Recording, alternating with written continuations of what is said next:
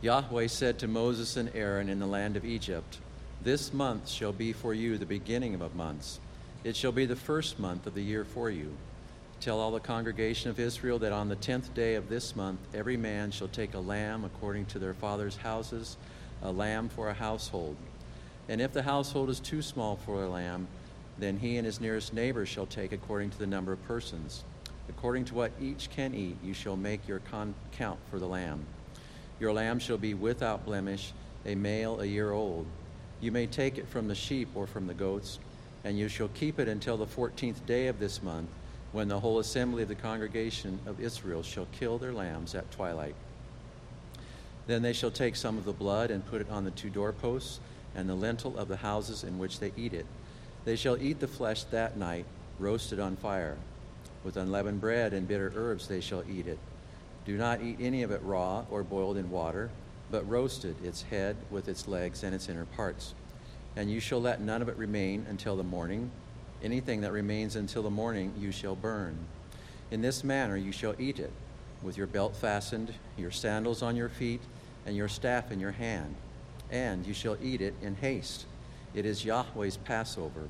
For I will pass through the land of Egypt that night, and I will strike all the firstborn in the land of Egypt, both man and beast, and all the gods of Egypt I will execute judgments. I am Yahweh. The blood shall be a sign for you on the houses where you are, and when I see the blood, I will pass over you, and no plague will befall you to destroy you when I strike the land of Egypt.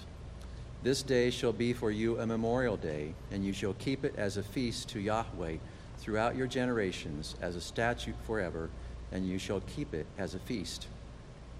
7 days you shall eat unleavened bread. On the first day you shall remove leaven from out of your houses. For if anyone eats what is leavened from the first day until the 7th day, that person shall be cut off from Israel. On the first day you shall hold a holy assembly, and on the 7th day a holy assembly. No work shall be done on those days, but what everyone needs to eat, that alone may be prepared by you. And you shall observe the feast of unleavened bread. For on this very day I brought your hosts out of the land of Egypt. Therefore you shall observe this day throughout your generations as a statute forever. In the first month, from the 14th day of the month at evening, you shall eat unleavened bread until the 21st day of the month at evening. For 7 days no leaven is to be found in your houses. If anyone eats what is leavened, that person will be cut off from the congregation of Israel, whether he is a sojourner or a native of the land. You shall eat nothing leavened. In all your dwelling places you shall eat unleavened bread. Amen. May God bless the reading of his holy word to our hearts and minds this morning. Please be seated.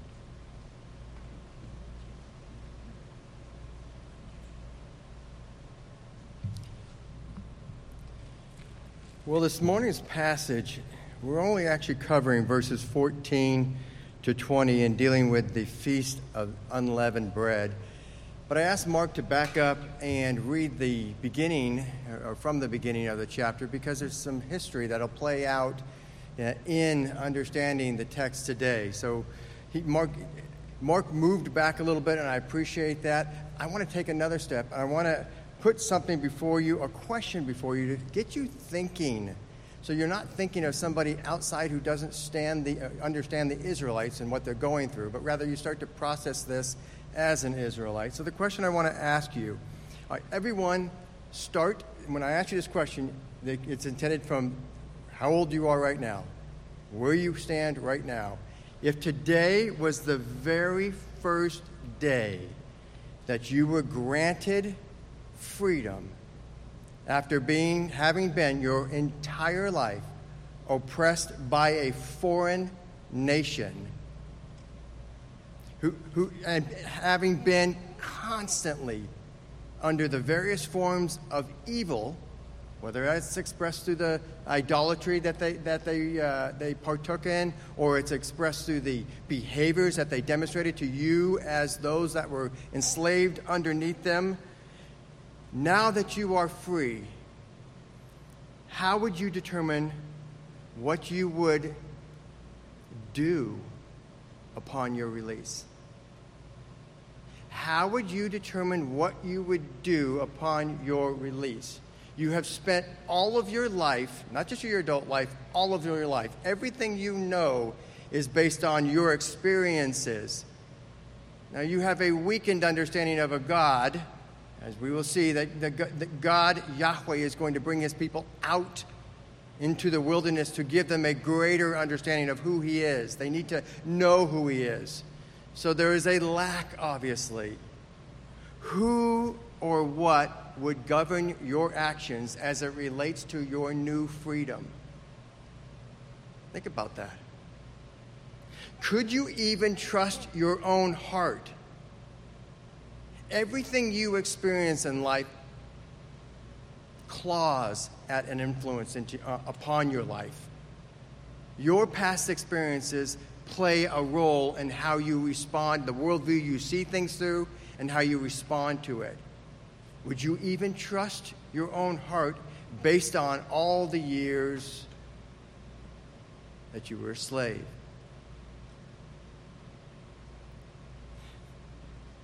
What we're going to see today, we're going to look at the fact that it is not us who are in the position to make a decision on what we do with our freedom. It is actually the one who has secured our freedom that has the right and the authority to determine what we look at as freedom, how that freedom manifests itself in our lives. We need to look at this from God's perspective. And if you'll take your bulletin, you'll see on the back page where we read before in the reading of the different questions, the responses to the different questions from the Catechism, you'll note that there are sermon notes there. Up top, there's the challenge. Sometimes it's a takeaway. Sometimes it's a word of encouragement. This week, it's a challenge for us. And the challenge is this: how are you using your freedom gained through Christ's work of salvation? Each needs to answer that question separately. And I might even add that the men over their families need to answer that as one who is additionally takes on more responsibility as the leader of your family. So we want to back up a little bit. And this is, again, going back to what Mark had talked about, or the scriptures that Mark had read. We want to understand and move into this chronologically, what God has done. He started off in verses 1 through 13, giving us an understanding of the Passover meal. And we're going to see that the Passover meal is the start of the 7-day feast or festival that we're going to learn is named the Feast of the Unleavened Bread. They're connected. One starts it, the Passover starts it, and then out of the Passover understanding comes this week and what we're doing. What's the focus of the week? And sometimes we miss it because we didn't grow up Jewish. And some of the terminology and some of the festivals we don't understand. We don't understand what they're rooted in. So we need to take a look at that today. What we can know for sure and what we talked about in the last time we were here, about a month ago, talking through Exodus, is that the Passover pictured a lamb that was killed, and the death of that lamb stood as justification for that house to be passed over by God. We're seeing the 10th and final plague is about to play out, and it's a plague for all of Egypt. It's a plague even directed at the Israelites. So the Israelites are given a state of, I'll put it this way, an opportunity to experience God's mercy if they will participate in this meal. And next week we're going to see that there are some additional requirements of what to do with that blood that was spilled on their behalf. So the key here is to realize that the Passover meal is the atoning or the sacrificial death of a lamb, picturing that one day there would be a death of somebody, they don't know who yet, that would stand in their place so that they did not have to die. We see the kernel of understanding. This is God progressively teaching the truth that is going to lead to the understanding that that Lamb of God will be Jesus Christ. And he will be perfect. He will be unblemished as the Lamb was called to be. And therefore, as the God-man, he was able to keep perfection, keep all the law, and therefore was the only sacrifice that could be sacrificed on behalf of God's people he intended to reconcile. There is no other Savior option, because there is no other human being that either has or could, because there is only one who is God's Son in the flesh, the God-man, Jesus Christ. Now that we have that established, he rolls out. He's not repeating himself and going, oh, the Feast of Unleavened Bread is kind of the same thing, and there's a couple things, formalities you do. No, he's working off the foundation or the establishment of salvation coming through sacrifice by another. And then we get to this place where we start to understand that this, and I want to give it to you early. Sometimes I'll be frank with you. Sometimes in movies, you get to the end of it and you go, oh, I wish I would have got that at the beginning, because this whole movie would have made a lot more sense if I would have got that particular element. Well, I want to give you that element so you don't miss it. And I'm going to actually take it from a position of proving it to you rather than just showing it to you at the end of it. And this is the truth. That out of salvation, by way of someone standing in our place and sacrificing and taking the penalty for our own sins, comes this week of feasts, I said that backwards, the Feast of the Unleavened Bread, whereby God is telling us what we do in light of the truth of salvation. What are we called to do? And we are called to be holy as he is holy. The whole focus of the week is the doing that comes after the gracious saving. We can do nothing as far as the saving. That's all God's work. We understand that. We cannot boast on that, because it's only exclusively God's work by giving us his Son, and his Son willing to do what he did. But there is the week that we experience, this feast, where in some sense it's a week in that it's bounded by 7 days, and in another sense it not only expresses this holy assembly today, but it expresses in a greater sense our whole life. Our Savior has called us to be a holy people that is like him, holy in his nature. What better way to be able to fellowship with us if there is no hindrance of sin between our God and ourselves? So we see this beautiful focus on holiness. We don't have to guess. When I was a new believer and this grace came to me, and I was in a liberal theology, they knew enough to give me the gospel. And then I said to them after that, what comes next? And they said, I don't know. That's basically what they said. You just kind of be good. That was their theology. They did not understand what God is giving us today, that there is purposeful, intentional holiness that should be taking place in the people of God, so that we are becoming holy as he is holy. So let's take a look at this. In the outline you have before you, you see the first point there is holiness memorialized in time. We saw that way back at the beginning of the chapter, the Passover was memorialized. Now we see the Passover connected to, the meal connected to, and a part of the week, and the week itself is memorialized as well. So let me read to you, Exodus 12:14. This day, in other words, the beginning of the Exodus from Egypt. This day shall be for you a memorial day. The idea there in the Hebrew is commemorative.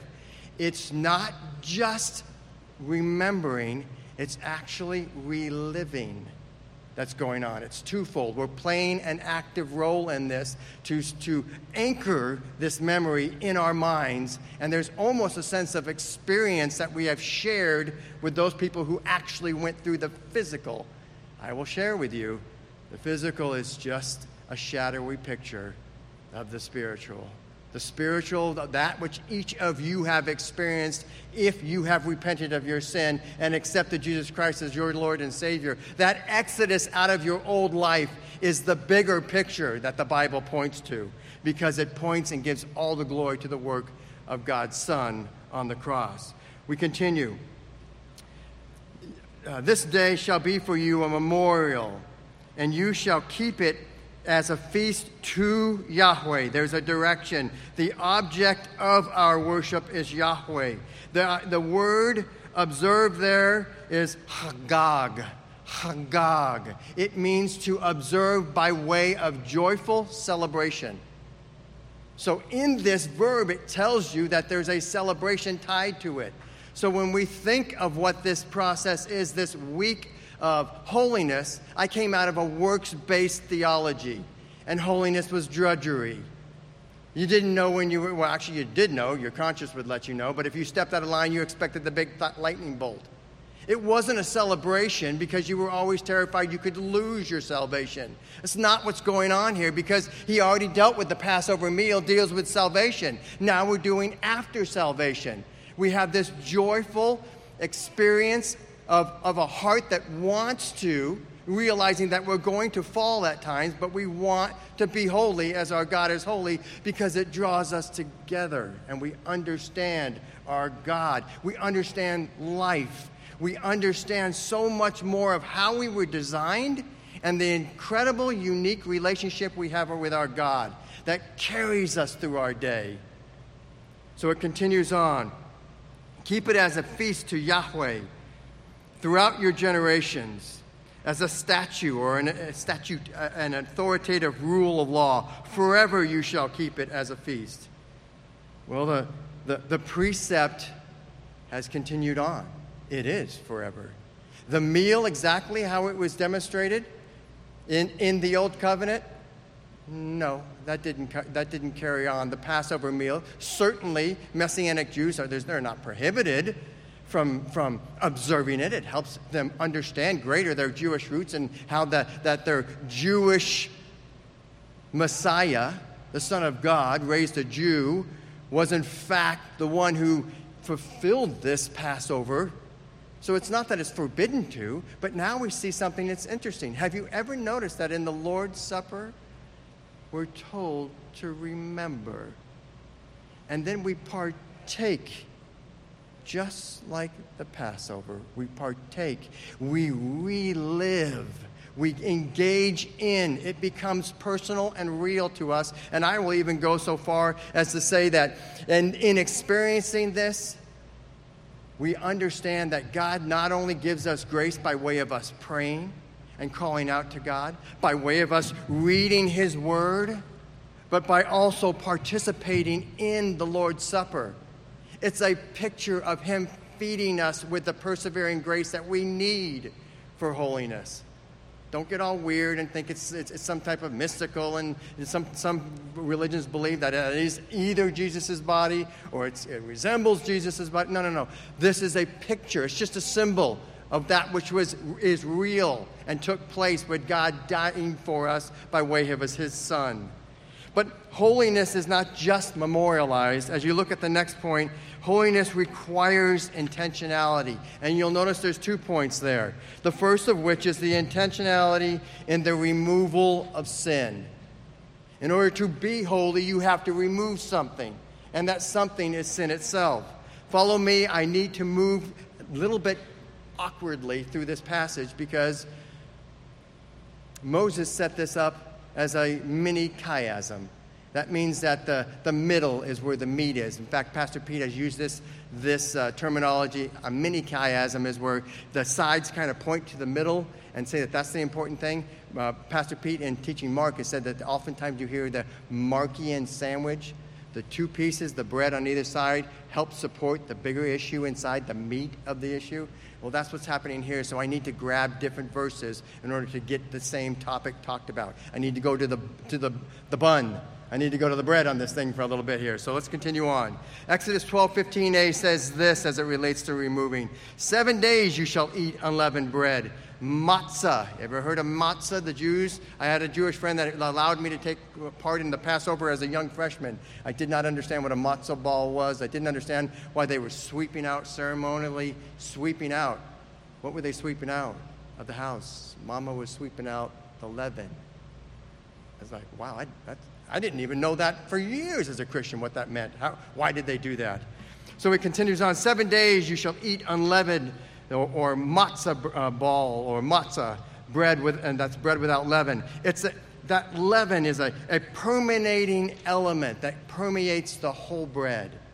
And it makes that bread take a shape that it would not otherwise take without the leaven. So in some sense, that leaven incredibly reshapes that bread. And we'll see this truth borne out in not so good of a way. So let's continue on. 7 days you shall eat unleavened bread. On the first day you shall remove leaven out of your houses. And then on Exodus 12, 18, 19, I'll say A just means the beginning of the verse. B means halfway through the verse. It says this in 18 through 19a. In the first month, from the 14th day of the month that evening, you shall eat unleavened bread until the 21st day of the month at evening. For 7 days, no leaven is to be found in your houses. It's interesting. We can't see it. Moses is making a word play here. Listen to what it sounds like in the Hebrew. He turns a negative into the positive in the Hebrew. Listen to this. It would say this. In other words, in 7 days, no leaven. In other words, he's saying only matzah is to be matzahd. The noun for bread, matzah, unleavened bread, it's matzah. The verb to be found is matzah. He's making a play so that they'll remember. The only thing that should be found, the only thing that should be matzahd is matzah. Unleavened bread. It's kind of a neat play that the kids would be able to get into. In fact, when they showed me it, my buddy that was in freshman was kind of like, he was kind of laughing because he remembers as a kid, Mom would let him sweep. And they would be sweeping out the matzah. It was something way to get them involved in that picture of removing from the household the leaven. And no leaven could be found in there. And interesting enough, matzah in this context actually carries an understanding of being even accidentally found. You should not be able to even bump into it. You shouldn't be able to open a cabinet and go, oh, oops, there it is. Should have gotten rid of that one. That's the idea of the intentionality that they should go to make sure that there was no leaven in their house. And then in Exodus 12:20, you shall eat nothing leavened. In all your dwelling places you shall eat unleavened bread, or matzah. Well, let's take a little bit of the context here. Why did God have them, as part of the Exodus, eat unleavened bread without leaven, bread that was not allowed to be, had the element in it that would cause it to rise? And I will tell you, it tastes much better with leaven in it. That's part of one of the features that leaven does as well. Well, we were told earlier in this chapter that it had to do with the immediacy or the urgency. They had to be expected at moment's notice to go. When God gave the word, they were to go. Now, at the time of that, they're eating this meal. The angel of death is moving through. The angel of death is moving through Egypt. It's moving through the Egyptian house, the areas, geographic areas, as well as the Israelite area. So they're eating this, and when God says, I'm done, basically, you go and you go now. They go. They have their tunics girded up. They have the man would have his staff, as it told us, in hand. They were ready to go. They were eating. Some theologians believe they were eating standing up. That's how particular they were about the intentionality. When they get the call, they're gone. They had their go bag and they were going. So that's the immediate context. But there's a greater theological context going on here. The neat thing about this book is as you read this book, you see that he was giving them little bits of information, and I'll go this way. And it starts to arch over, and we start to understand, and he starts to give us more and connect more and connect more. And we start to see that unleavened bread, by the time you make it to the New Testament, there's a whole lot of theology behind it. Unleavened bread became the symbol of holiness. Now, the night that they experienced it, they probably didn't know it was connected to that. That hadn't been revealed. We see nothing here given that.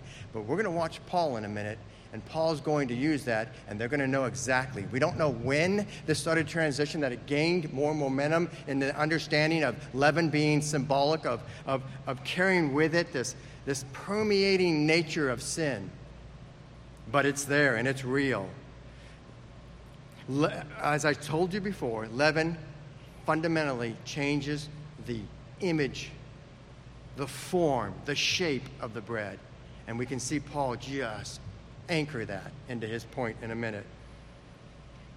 Will you do me a favor? I don't do this very often because I don't like to make a distraction for you, but this is not a distraction. You've got to go to 1 Corinthians chapter 5 with me.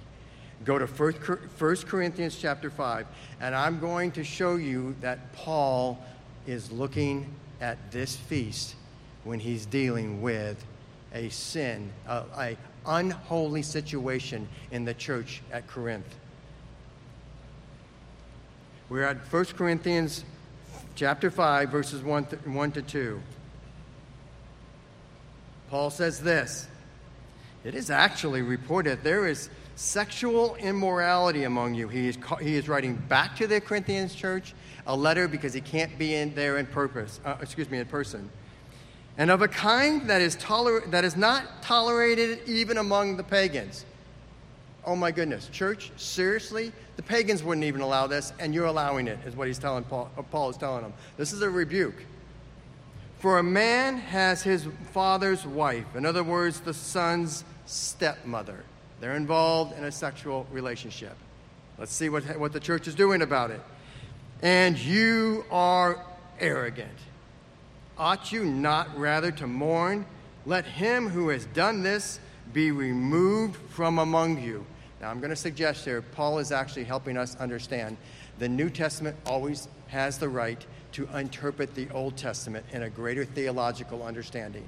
It can both mean, the Old Testament can mean what it meant in that context, and then Paul or anybody else that by the inspiration of the Holy Spirit explains something from the past, we go, okay, we have greater understanding because the Holy Spirit is giving him that understanding, and we get it written down in our book. So we can see that somewhere along the line, this connection to leaven and what leaven is going to be made, and clearly made by Paul. And I would suggest to you, his Corinthian audience understood it.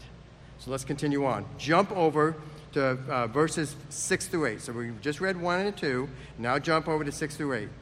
"Your boasting," in other words, their arrogance and not taking care of the problem, "your boasting is not good.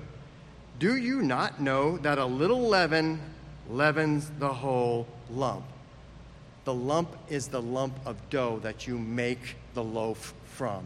It's kind of interesting. What they used to do and what they were told to do on this particular night is that oftentimes the Jewish people would just take a pinch. When they were making dough that day, they'd take a pinch off, and ladies, you will recognize this, they would put it somewhere warm and damp.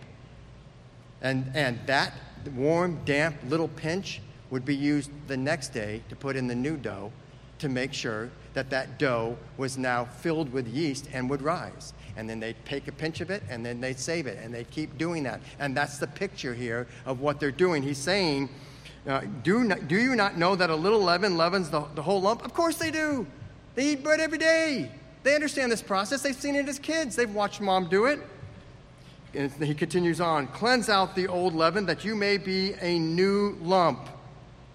Cleanse out the old. We're using contrast as an argument, so that you may be new. Get rid of that which was old, so that you're going to be something new and clean, as you really are unleavened. In other words, you stand unleavened in the eyes of God because you are made holy by the righteous act of Jesus Christ and what he did. However, in practice, we all know that we sin. And in practice, we are being made holy. We are being sanctified. That's what he's talking about. And let's continue on. And this is where you're going to see it anchored in our passage today. "For Christ, our Passover lamb," see the connection Paul's doing to the Passover meal, and what they didn't know at the time of the Passover meal, that it would be the Son of God, that would be this atoning lamb, this substitute lamb. "For Christ, our Passover lamb, has been sacrificed.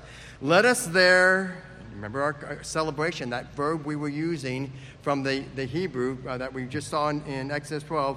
"Let us therefore celebrate the festival." It's the festival of the unleavened bread. In other words, here, let's use a different wording for the festival. It's not the festival of unleavened bread to us so much that we have to gain understanding of. Think of it as the festival that marks holiness or celebrates holiness or is intentionally going after holiness. That's what this festival is supposed to point to.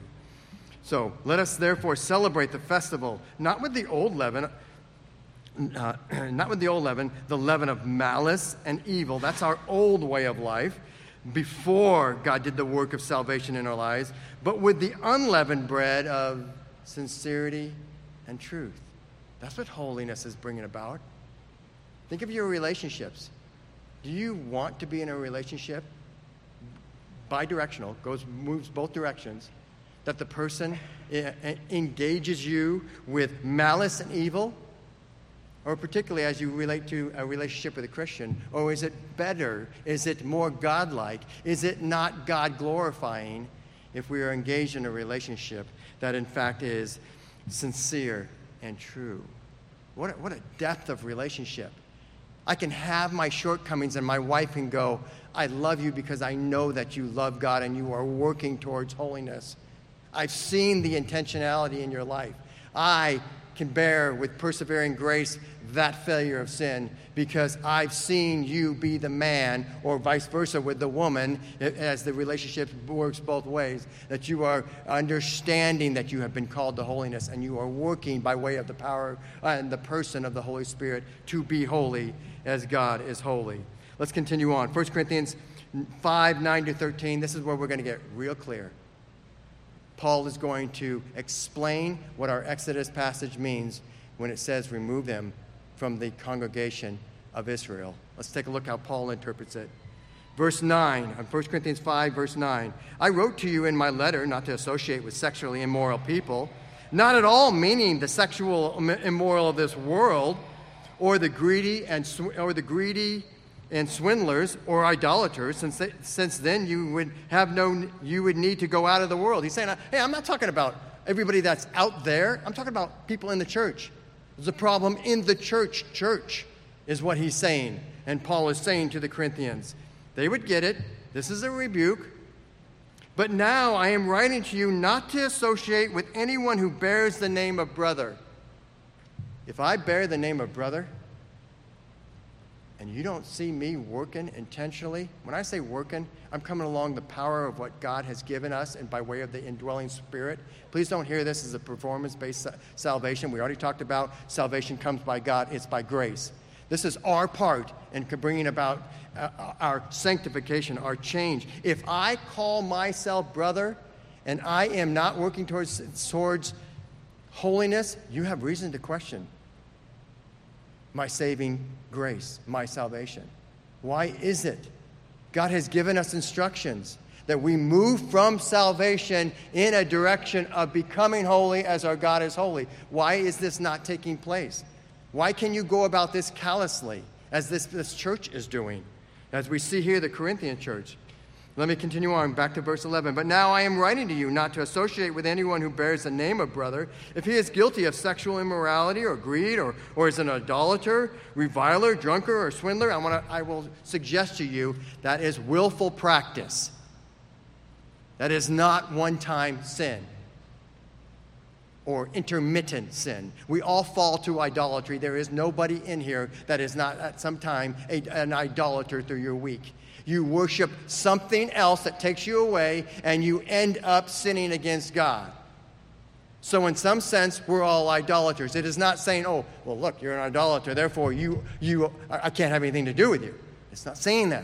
It's talking about willful practice. You want, that's the desire of your heart. You want to be that which he is describing. And then verse 12, for what have I to do with judging outsiders? Is it not those inside the church whom you are to judge? God judges those outside. So what are you called to do? Purge, which means excommunicate. Remove from fellowship of the church. Remove from the roles of the church. Remove their standing in the church because you cannot prove their standing because they don't care about holiness. I cannot verify based on the fruit you are producing that you are, in fact, a believer. In fact, you willfully go the opposite direction of what the Word of God says. Purge the evil person from among you. So here's the point of all this as it relates to removing sin. The people of God must be intentionally focused on holiness, the removal of sin in our lives. We will not, unfortunately, stop sinning on this side of eternity, but we will sin less as we place our trust in God, and He works through us. You coming here today is designed by the Holy Spirit to use His word that He gave us, to use it to transform your hearts. You are taking part, I pray, with all intensity, with all intentionality, wanting to hear and be transformed, to be holy as He is holy. So, but there's another kind of intentionality. Let's look at verse 16 of Exodus. Exodus 12, verse 16. And this is the intentionality and the removal of the common. Let's take a look. It says this: on the first day, you shall hold a holy assembly. We are right now we are participating in a holy assembly. This is an assembly called by God that we partake in once a week. This is a holy assembly. And yet, are we removing that which could be an obstacle to that? Listen to this. On the first day, you shall hold a holy assembly, in other words, a set-apart assembly, a uniquely different assembly that stands before Yahweh with the desire to be more holy like Him. And on the seventh day, so bookending, we're going to start this feast on day 1, we're going to end it on day 7, and we're going to have a holy assembly like what we're doing right now on either end of it, a holy assembly. And then he's going to say, what makes a holy assembly?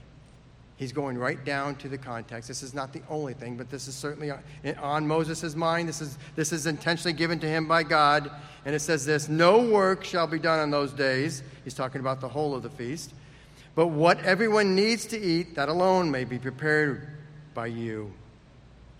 So, no activity during this feast. And I'm going to do a hyperlink to New Testament, to today's holy calling. The church, you have been called by God through the officers of this church to meet today corporately as a people of God, differently than we meet all week long. And in the midst of this, we are called to do certain things that do not distract us. And he lays it out by saying, no work shall be done on those days. The understanding is no common, no routine work that you do on the other days is to be done except the eating of. And let me give you a better clarification of this. This gives you an idea that what's the point? Am I supposed to make a list and go, okay, not this, not that, no, me and my wife are going to argue on that, right? No.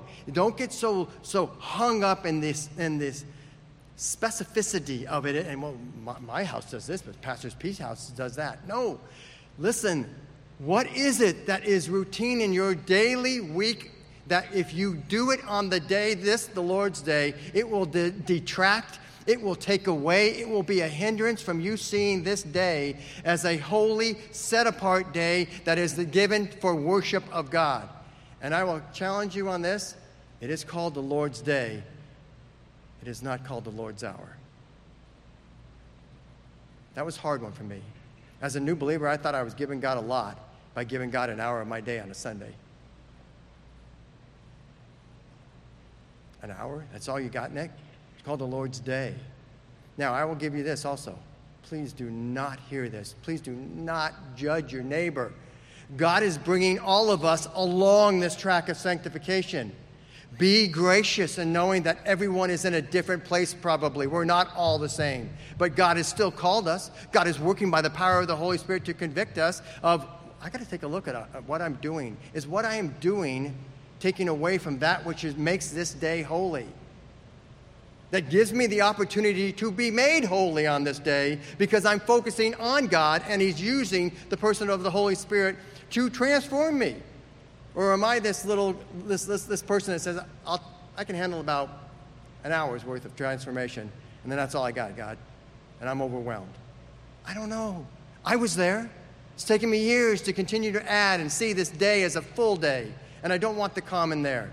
And I see other people that are in different places that seem to be in a place that is even more purposeful than me, and I say, Lord, I want to be there one day, but I don't sit there and I don't covet that. I don't judge others and go, you're not up to me yet. Don't do that. Then you become back into performance-based. You're letting it slip back into a wrong understanding. But we need to realize that we have to look at our day, particularly on the Lord's Day. What are we doing? Is this unique? Could someone sit, be attached to our hip the whole day and see that, man, you do things completely different on Sunday? I don't know what that looks like in your family. But men, we're the one that lead our family. We need to consider this. We have number 3. Holiness can't know indifference. Exodus 15b, or this last half of Exodus 12:15b. For if anyone eats what is leavened from the first day until the 7th day, that person shall be cut off. Theologians go back and forth on, does that mean destroyed, exterminated? Does that mean thrown out of the religious community? And we just saw what Paul said.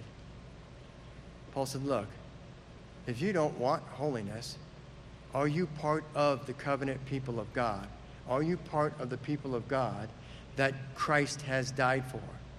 Or do you trample on the blood of Christ? And interesting enough, as we have seen over and over again through Genesis and Exodus, God gives us over to our own sinful heart. And therefore, if you don't want to be the people of God, God will assist you. If you don't want holiness and you don't want to be a part of a people being made holy, God will assist you in saying, church, remove the person. Remove them. As I move my head about, please don't hear. Sometimes you can feel personal if I happen to look at you. I would probably be better off if I had a mirror up here so that you can see that I'm looking at my own self as it relates to this. Our faith is evidenced through our willingness to be holy as our God. What would our evidence convict us of? Could it convict us of being a Christian?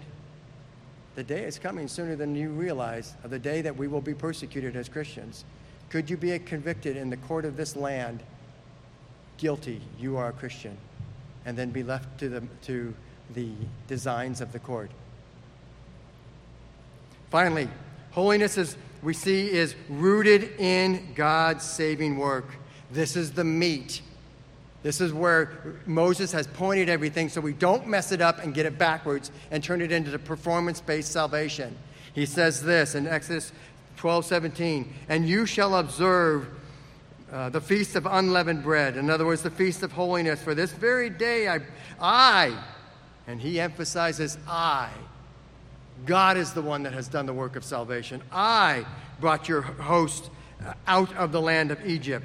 Therefore, because of this act of salvation, you're supposed to do this. And the supposed to do this is written here. Therefore, you shall observe. It's a different word for the observe in other places. It means to keep watch over or guard yourselves. You are to observe this day throughout your generations. You are to observe, keep watch over your heart, and guard it, that you are tracking in a trajectory that is consistent with gaining holiness by way of cooperating with the person of the Holy Spirit, the one who makes us holy. So, church, I leave you with this challenge. It's the challenge I opened with. How are you using your freedom, your freedoms, I would say, plural, gained through Christ's work of salvation? My prayer is that we will go home, we'll talk about it with our spouse. If we are single, we will pray over it, and we will assess it, and we will make another incremental directional change based on the conviction of the Holy Spirit to be holy as our God has made it possible for us to be holy. Let's go to the Lord in prayer. Heavenly Father, we do thank you. We thank you that you don't just save us and leave us. You don't just say, hey, figure it out. You say, hey, I'm never going to leave you or forsake you. I'm going to be with you. Lo, I am with you till the end of the age, Jesus said before he ascended. And you have given us the person of your Holy Spirit. None of what we do is in our own will. Philippians tell us is that you will and work in us. You get all the credit even in sanctification. We merely cry out, please give us the hearts. Let us demonstrate obedience to you. Give us the conviction. And we thank you that you do the work that only you can do in changing the hearts of men and women for your glory and certainly for our good. It's in Christ's name we pray. Amen.